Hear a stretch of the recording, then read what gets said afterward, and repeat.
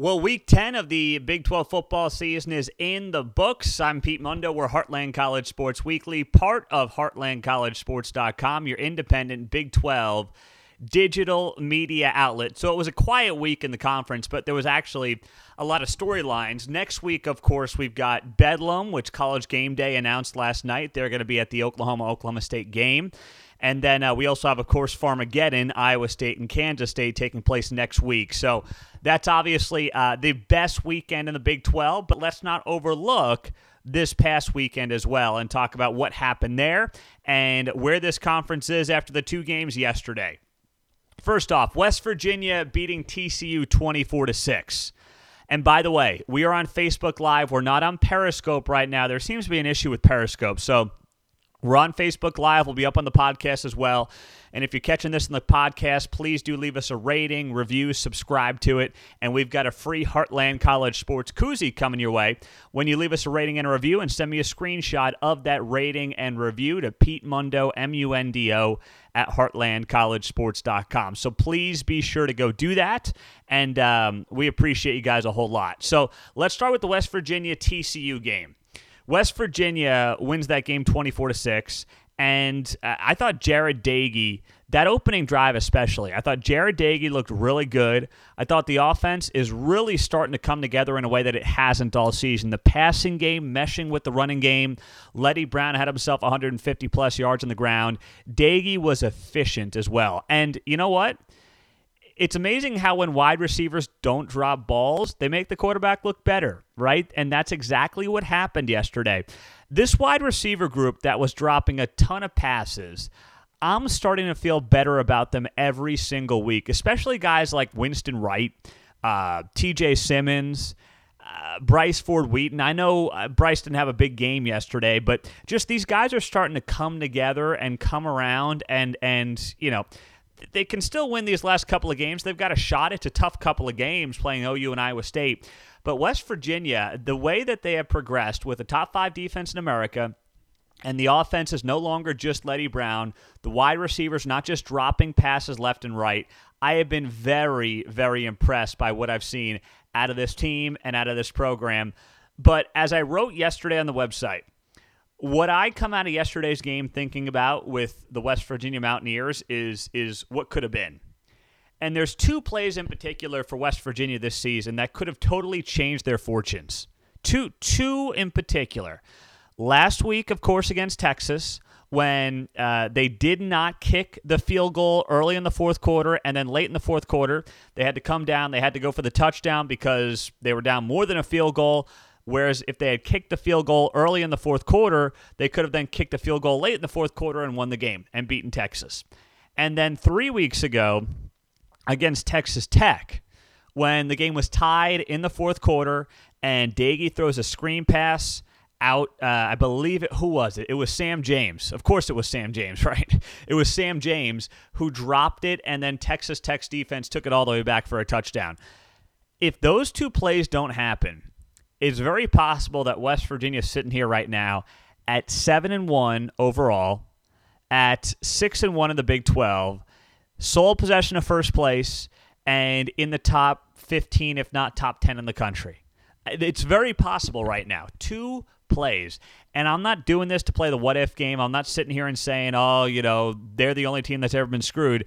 That's not the point that I'm making at all, and I hope you guys understand that. It's just crazy how this stuff oftentimes can come down to a couple of plays, but I can literally think of these two plays for West Virginia this year when you literally say to yourself, wow, two plays, and West Virginia's a top 15 team. That is crazy. On Facebook Live, comments, Tim, Pete, I was shocked how good West Virginia was. Baylor, Tech, and KU are ouch bad, but at least they aren't Penn State. That is a good one, Tim. Penn State, what a joke. Top 10 before the season. No top 10 team in the country has ever started off 4-0. Penn State, the first one to do it based on a stat I saw last night.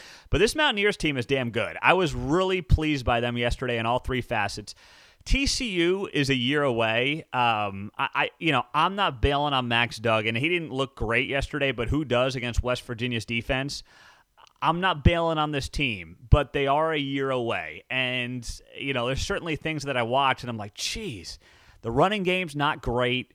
Even the defense is kind of like spotty at times. Like there's nothing, usually with Gary Patterson, you know the defense is going to be lock solid, no questions, no ifs, ands, or buts. And they got behind the line of scrimmage quite a bit yesterday. They had 8 tackles for loss, but this team doesn't necessarily do anything great. And they've got a lot of young guys. They're going to be good next year, but still, this is now 3 straight mediocre seasons for Gary Patterson. That is unheard of. And he recruits too well at TCU to have 3 straight mediocre seasons. He's got the 3rd best recruiting class in the Big 12 each and every year, give or take. That is just unacceptable. It is completely unacceptable to have 3 straight mediocre seasons based on how well Gary Patterson recruits, but still, they did not look good yesterday. They didn't. I'm not bailing on him or anything like that. Gary Patterson's this program. He's the face of TCU football. But yesterday was not pretty at all for the Horned Frogs. No question about it. All right, so let's get to the second game, and then we'll dive into some other news and notes for the day. Baylor blowing a 20-6 lead and losing to Texas Tech 24-23. Alan Bowman coming in relief of Henry Colombi. I'll get to Charlie Brewer here in a second. Henry Colombi. And, he didn't look, I wouldn't say that he looked as good as he did during the Cliff Kingsbury era, but for Alan Bowman, 14-23, 180 yards, 1 interception. He led the team back to a victory. I would put him back in. I'd let Bowman lead this team going forward. Colombi gave this team a nice spark early on against West Virginia and whatnot, but teams have figured him out. He's not a Power 5 quarterback. He is not a Power 5 quarterback, all right? I'm sorry. Nice player. He's got some legs, but that's not a guy that I'm handing the reins to of a team and a program in the Power 5 level that I want to compete for conference titles with. It's just, I'm not going to do it. So he seems like a good guy, but I've seen enough of Henry Colombi. He can't score at the pace that you need him to in the Big 12 to keep up. And that doesn't mean the conference is all about high-level passing attacks. It's not anymore. But you got to be able to put points up, and I don't have any confidence whatsoever that Henry Colombi can do that. Like yesterday, Henry Colombi would not have led this team back from 14 down. He just wouldn't have. He doesn't have the game and the skill to do it. Alan Bowman does. And maybe there's a part of Baylor that was preparing, of course, for Colombi, and then Bowman comes in, he catches him off guard, but still, that's a bad game. You blow it 20-6, and you look at Baylor this year and how inconsistent they've been. Just look at the last 3 games for this team. It's a tale of 2 halves in every game. TCU, they're down 30-0. They come back, they lose 33-23. Iowa State, they're winning 24-10. They blow it in the second half. They give up 28 unanswered points in a row, and they lose 38-31. And then same thing with Texas Tech. They're up 20-6. They lose the game 24-23. I mean, that is absolutely terrible. It's terrible. It's a tale of 2 halves every single week. By the way, the picks did go 2-0. They went 2-0 yesterday because I had West Virginia -3 and Baylor plus a 1.5. So that is a 2-0 week here. And by the way, speaking of the picks, they're brought to you by MyBookie.com. Use the promo code Big 12, that's Big 12 for a 100% sign-up bonus. We're back and rolling on the picks at 2-0. Get on them for the college or the NFL. When you use the promo code Big 12 at MyBookie.com, they double your money, no questions asked. All right, so they're good partners of ours. We appreciate all they do for us, and it's a way for you guys to show your support for what we're doing and allow us to keep growing and building as well. So you get free money when you deposit at MyBookie with the promo code BIG12. Put in 100, get 100. Put in 200, get 200. You can't beat it. And you get on our Big 12 picks. I release them each and every Friday afternoon on HeartlandCollegeSports.com. And then in this Baylor game as well, there was some off-field drama. So afterwards, after the game, and we wrote about this at HeartlandCollegeSports.com, after the game, Charlie Brewer's sister, Katie, tweeted out that Charlie had been receiving death threats. Yes, she tweeted that out late last night. Let me find the specific tweet. Here it is, Katie Brewer. I get that some don't understand the entire game of football, so I can't get upset in regards to that, but death threats are never okay. I'm embarrassed to be a Baylor fan, but I'll always be a Charlie Brewer fan. I'm sorry you can't understand. It's not a one-player game.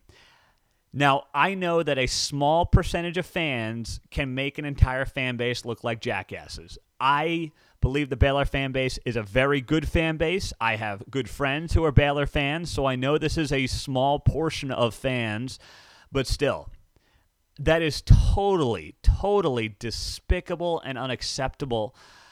Scott writes on Facebook Live, I feel honored to use my tweet in support of Charlie Brewer's sister. It is just sickening. No problem, Scott. And I made sure to share in the article, which you can read now at heartlandcollegesports.com. I made sure to share a lot of supportive tweets that the Baylor fan base was giving out as well, because I don't like to just tell the negative side of the story, especially, with a fan base like that. But the fact that she tweeted that out, that tells me that it wasn't just one. I mean, the fact that anybody's doing that is such a disgrace. Also on Facebook Live right now, nobody should ever make death threats to anyone at any time. I get the season is tough for Baylor and 2020 itself, but there's no excuse for this. No, of course there's not. Of course. Completely unacceptable. Completely unacceptable. There's no doubt about it. Should Zeno replace Charlie? Jacob Zeno, who came in last year in the Big 12 championship game, almost led him back to a win. I would be okay with it down the stretch. I would. And I know some people are going to say Charlie Brewer's the ride and die guy. He deserves this. His final year, he's been through so much. Then again, it's sports. I mean, this is what happens in sports. Charlie Brewer deserves all the respect in the world. What he did at Baylor, taking this team from 1-11 to 11-3, I guess, when all was said and done, he deserves an enormous amount of respect. But Dave Aranda has every right to put Jacob Zeno into the game the next couple of weeks. He's got every right to do that. I would have no issue if he did that against K-State, Oklahoma, or Oklahoma State. They're going to be underdogs in every one of those games. Probably double-digit dogs in every one of those games as well. Maybe not the K-State game, but certainly in the other two. So I don't know if it would make a big difference. I don't. But you can't sit there and say, well, out of respect for Charlie Brewer, I'm not going to see what Jacob Zeno can do. I agree. I don't think it's making a huge difference. I don't think that Charlie Brewer is the problem with this team, and he's the reason they have one win. I don't.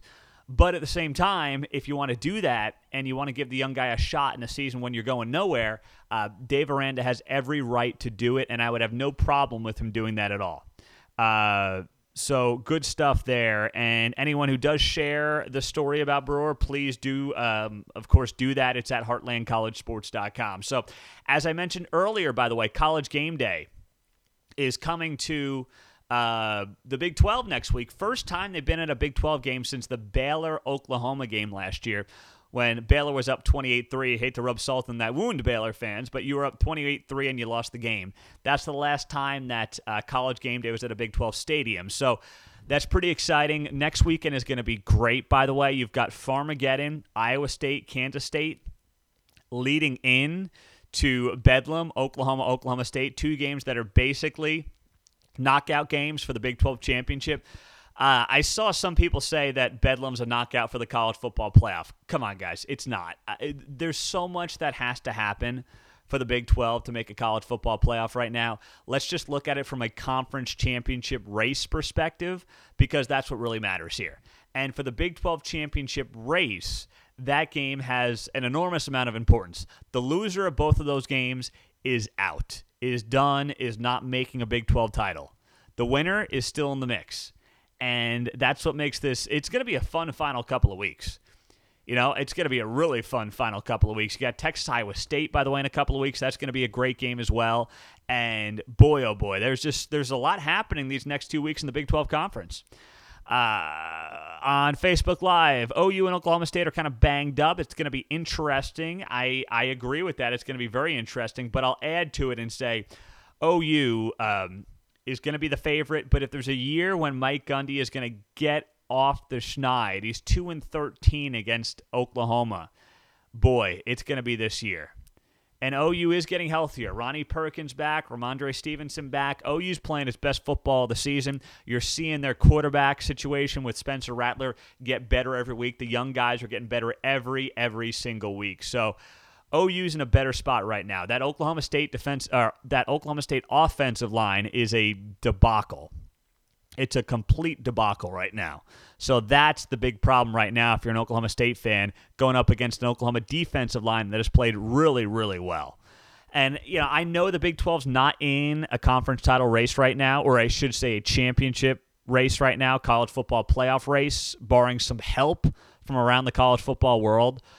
But think about this. If Iowa State doesn't lose to Louisiana, if Oklahoma doesn't lose to, say, Kansas State, if Texas doesn't lose to TCU, this year looks a lot different for the Big 12. A whole lot different. We're talking about maybe having, 4 teams in the top 20 in the country? If you think about it, if you had Oklahoma, Iowa State, Oklahoma State, and Texas in some order, you can make a strong case for that. I mean, Kansas State fans are going to get mad when I say that, but if you were to actually look at it that way, that's what you could very well have right now in this conference. So it's a very, very interesting time. Baxter writes, it's a 0 year for eligibility. If your record is less than 500, then you are working on your future. Play whoever you think needs the experience for 2021. Yeah, and that's what's going to be so interesting, too. What happens to guys like Charlie Brewer, who could theoretically come back? I don't think he's going to. I don't think he's going to come back. But they can, right? I mean, they can because it is a 0 year eligibility due to what's going on with COVID and the NCAA saying, this year's a wash. You can come back next year even if you're a senior. I don't think a lot of guys will, but it is a possibility. It's going to be very interesting with the NCAA to see how that plays out. So just 2 games this week, but I wanted to hop on here with you guys and chat as we do each and every week. And do not forget on the podcast, leave us that rating, review, subscribe to it, and then send us a screenshot of your rating and review to Pete Mundo, MUNDO, at heartlandcollegesports.com. And please do leave that rating, review, and we've got free koozies coming your way when you send me a screenshot of it. And don't forget about mybookie.com and the promo code BIG12, BIG12, where you get a 100% sign-up bonus. Charlie Brewer hitting the transfer portal on the Facebook Live chat line. That is an interesting theory. Very interesting theory. So we'll keep tabs on all of it. But right now, I can't wait for next week. Be sure to hit up the podcast. We're going to drop them middle of the week. Can't wait to talk to you guys then. And enjoy the rest of your day and week. We'll talk to you soon here on Heartland College Sports Weekly, part of heartlandcollegesports.com.